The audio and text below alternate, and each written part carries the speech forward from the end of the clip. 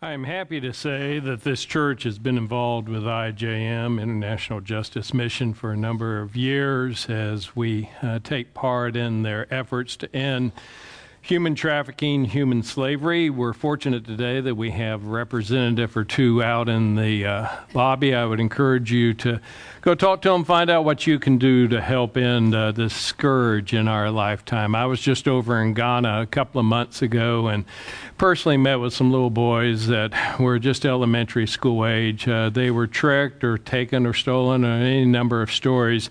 Some of them so young that they will never be reunited with their families again. They couldn't even say what country they had come from, and all they'd known for so much of their brief life was just toil and slavery and hard work, until an organization like IJM helped to raid and rescue them and put them into a school where they could have a future and a hope. And so I encourage you to be involved in it, and you can talk to the representative outside there today if you'd like to.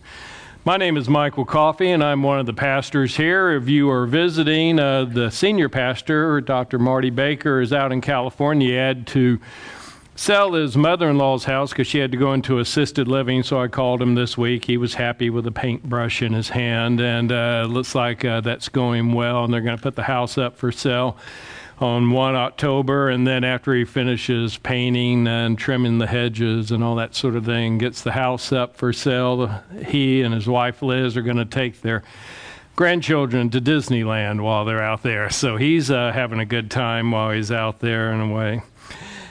Mickey Garverick and Ruth Garverick, who have been involved in this church for a lot of time, always give me great things to be aware of. And one I want to bring to your attention is that two military chiefs of chaplains have asked for churches to pray for suicides to not be so prevalent in the military services. The Air Force Chief of Chaplains, Chaplain Major General Shake, and the Army Chaplain Major General Soljum have asked that the churches would band together. So let's reward them as guys who are in uniform, who, when the military is facing a difficulty like suicide, had the courage to say, well, we ought to get churches praying for this. So let's pray for a moment here. Heavenly Father, suicide time and time again is such a permanent end to what is such temporal problems and sorrows in life. And so we pray that not only in the military, but especially in the military, that you would intervene, that you would help, that you would bring people alongside those who are suffering, that find themselves in a deep and dark place with no hope,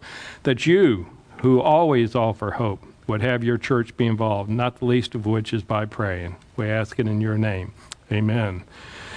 Well, it's Northern Virginia, so your mind is always busy and can be torn in 20 different directions. So I'd ask you to focus for a few moments here. I have about 17 minutes to do the sermon today, and I would like to teach you something really important in about 17 minutes. So listen carefully, because a few things I'm going to say here would actually defy belief if they were not so plainly listed in the pages of Scripture. From the beginning of time, the triune God, Father, Son, and Holy Spirit, always had a plan that you and I would not be left alone with our sin problem with no way to fix it. From the beginning of time, the plan was that they would send the perfect sacrifice, Jesus Christ, to take the place of me, the guilty, with his death, the innocent, so that he could then offer me a free gift of salvation. Nothing I could do to work and earn it. Simply accept that he, the innocent, died for me, the guilty, and then my sin was gone forever, and I have hope of eternal life. Same triune God from the very beginning also planned to place his eternal Son, his Holy Spirit, inside every believer when you become a Christian. If you are a Christian, God, with undiminished power. And I want to pause right there. Hear the words that I just said. If you're a Christian, God with undiminished power lives in you, dwells in you, resides in you. Jesus Christ is willing to let his life be lived through me, lived through you, moment by moment, if we'll give him the freedom to do that.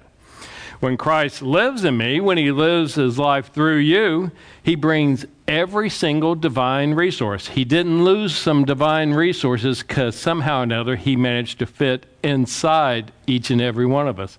He has every divine resource that he as Almighty God has ever had.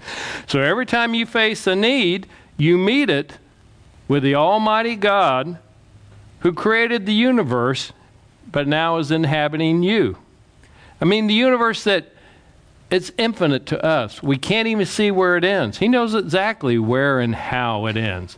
The universe that has planets and heavenly bodies perfectly placed, spinning right on time, on target, century after century. The universe that has mysteries like black holes that were created for his own purpose that we don't fully understand. That is the same Almighty God that lives in me, lives in you as a Christian, with no loss of power, no loss of wisdom, and he dwells inside each one of us. He's placed his Son into our lives so that we can carry out the assignment that he has for our lives. And he even says in Ephesians 3 that he's prepared good works ahead of time, that if we'll just yield our life to him and walk in his way, we will do so many amazing good works in this life.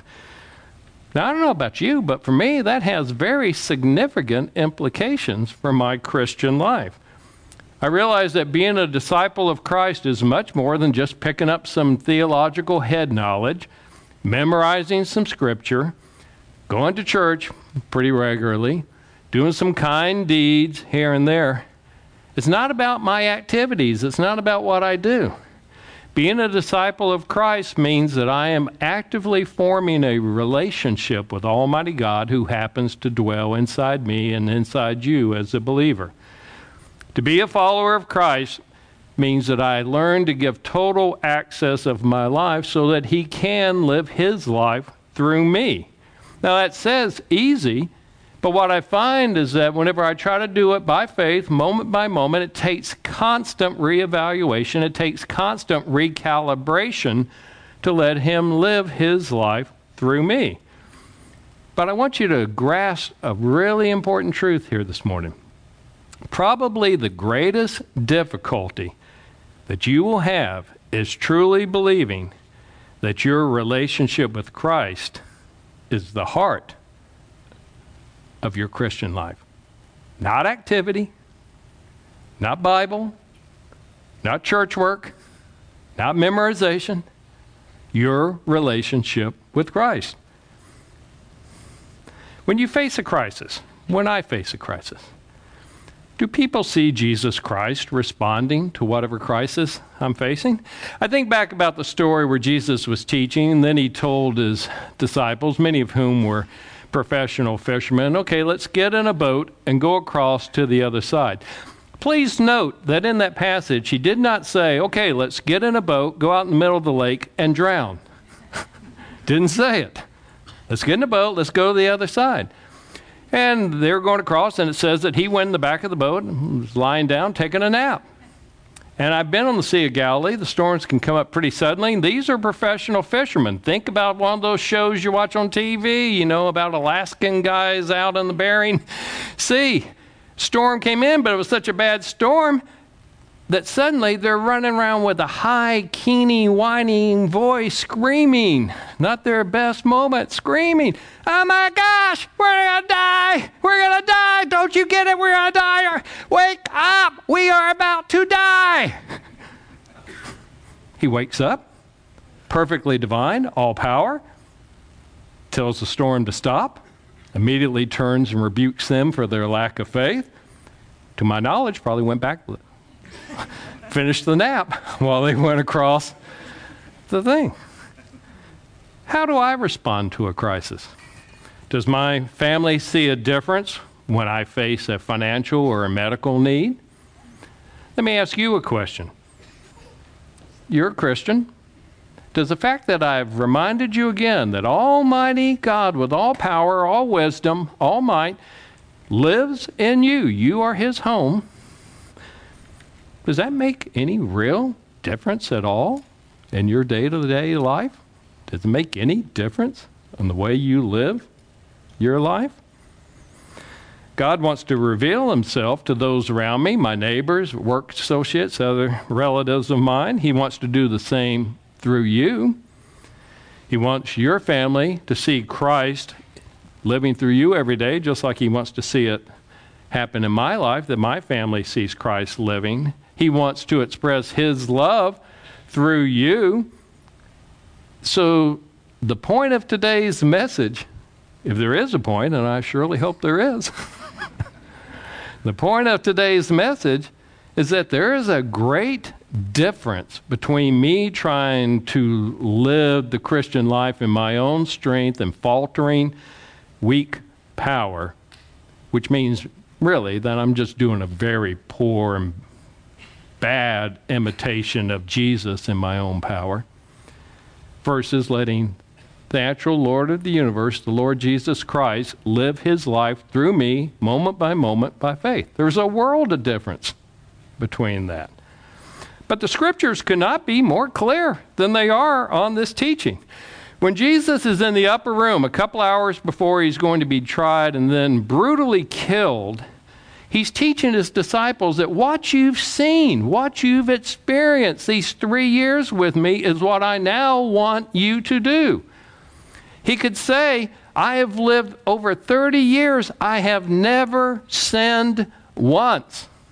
Not one time. What you've seen me do is because the Father is living through me as I yield my life to him. That's what I want from you when I go away. I want you to yield your life to me. What I have modeled, I want you to do. Look at John 14. It says it very plainly. He's saying this, and Philip is trying to get his mind wrapped around it, one of his disciples. So he's like, whoa, okay. Just show us the Father. That will be enough for us. And look at how Jesus responds to him. Don't you know me, Philip? Even after I've been among you such a long time? Anyone who has seen me has seen the Father. You're asking me, show us the Father? Don't you believe that I'm in the Father and that the Father is in me? I'm letting him live through me. I'm yielding my life to him to work through me. The words I say to you, I do not speak of my own authority. Rather, it is my Father living in me who's doing the work. Believe me when I say I'm in my Father and the Father is in me, or at least believe on the evidence of the miracles, of the works themselves. It's God the Father living through me. I am yielding my life.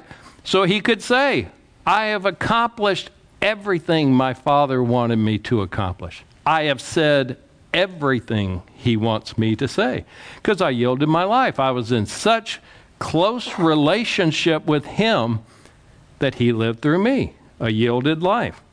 That's what I want from you. That's what I expect from you. You doubt that? Just a couple of verses later in John 15:5, he explains that.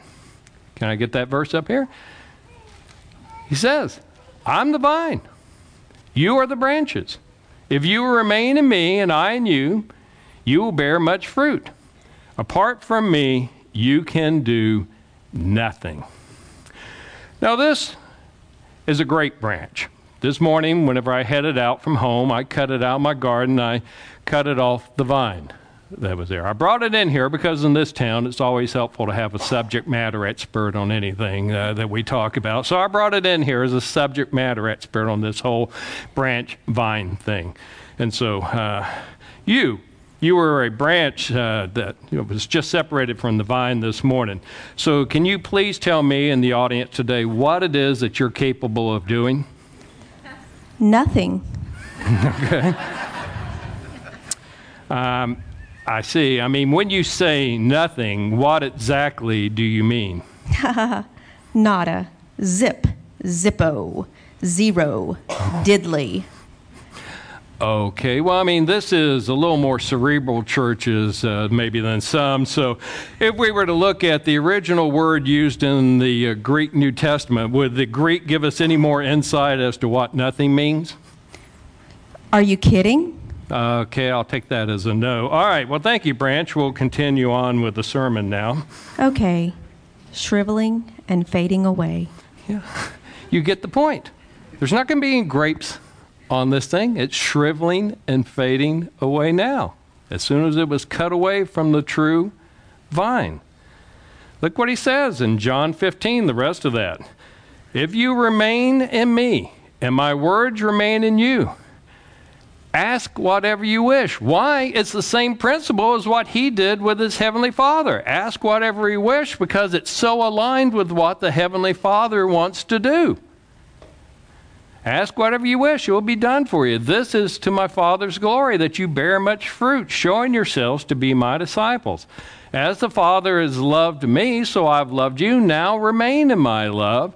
If you keep my commandments, you'll remain in my love, just as I kept my Father's commandments and remain in his love. I've told you this so that my joy may be in you and your joy may be complete. It is Christ living his life through me now. He didn't flinch from saying it.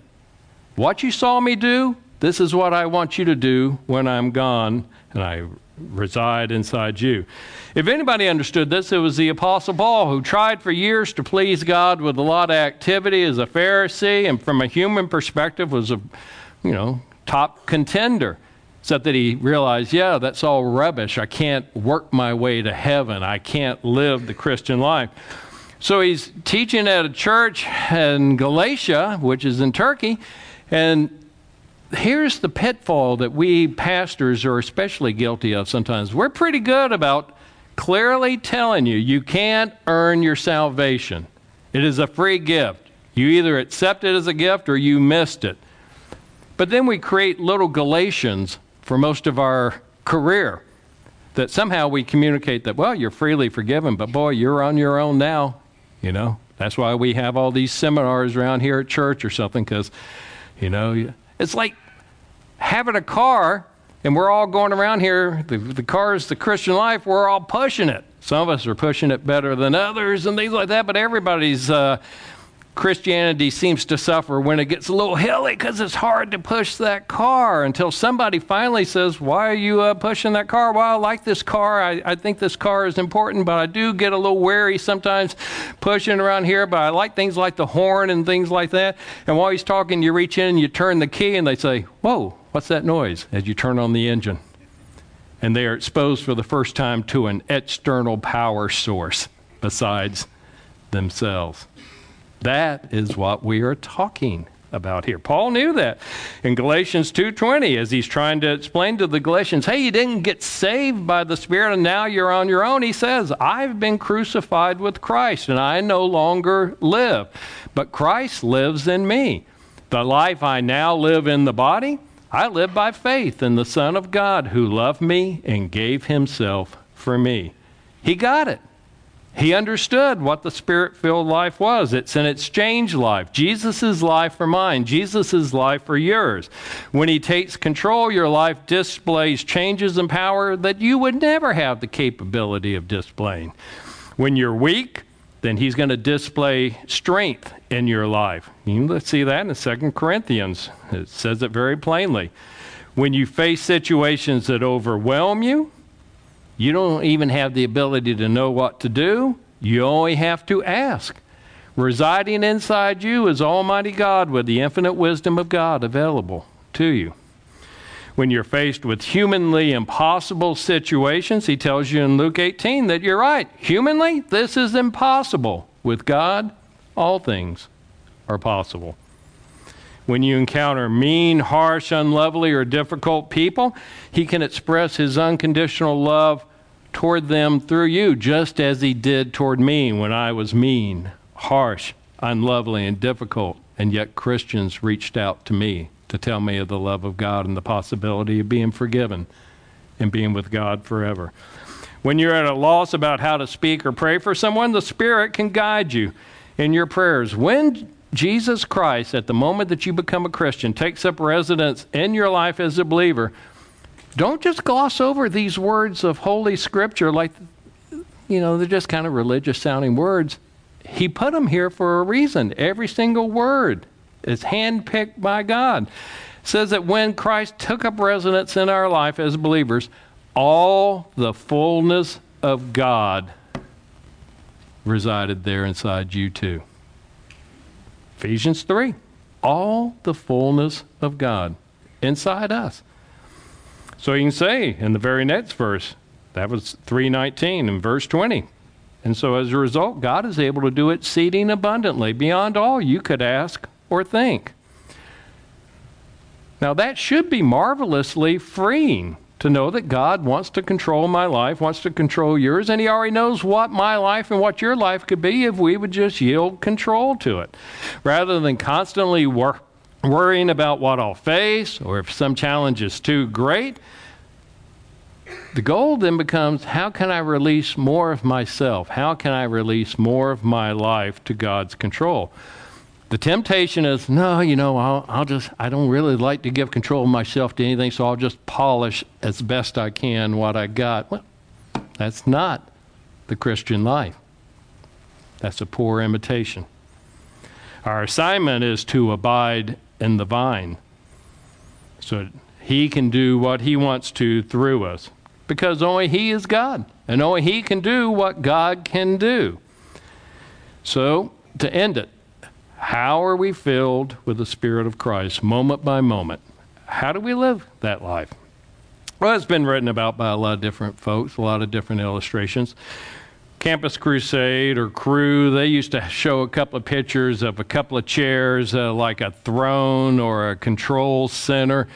One of them would have S for self, one of them would have a cross. It's a simple thing. At any moment of any day or any night, who is sitting on the control center of your life? Is it you or is it Christ? You can change that chair a couple of 100 times a day at any moment, so that then suddenly if I'm really angry at somebody, I have a choice. Am I going to sit on the throne here and rip their heads off because that's going to feel so good for me to tell them exactly what I did? Or am I going to let Christ sit on the throne of my life and show kindness and forgiveness as he has shown me? InterVarsity gave away books years ago called My Heart, Christ's Home. And the idea is that as I grow in my Christian faith, I start allowing him to have more and more access to my heart, my life as his home, because he resides, he lives inside me. And what I like about that is way up there in the top corner, up in the attic, they have like a trunk, because we all have secret sins. We all have different areas of control we don't want to give over to God. We all have whatever. And the trick is, when can I grow enough that I'll tell them any area? I want you to go in and clean up any room of my life you want to. I want you to take control of it. Charles Ryrie, one of my seminary professors and Marty's seminary professor, said to be filled with the Spirit is to be controlled by the Spirit. And he likened that out of Ephesians, where we're told, hey, don't be drunk with wine, but instead be filled with the Spirit. The idea is that, you take a drink, it immediately starts having some control on you. The dopamine gets released. You start feeling pretty good. The inhibitions maybe get a little lowered. You keep drinking. After a while, your speech is a little slurred. You're maybe not walking as straight. It's very clear that there's an outside element in control. And he's saying, I want you to be controlled by the Spirit. I want you to yield to the Spirit.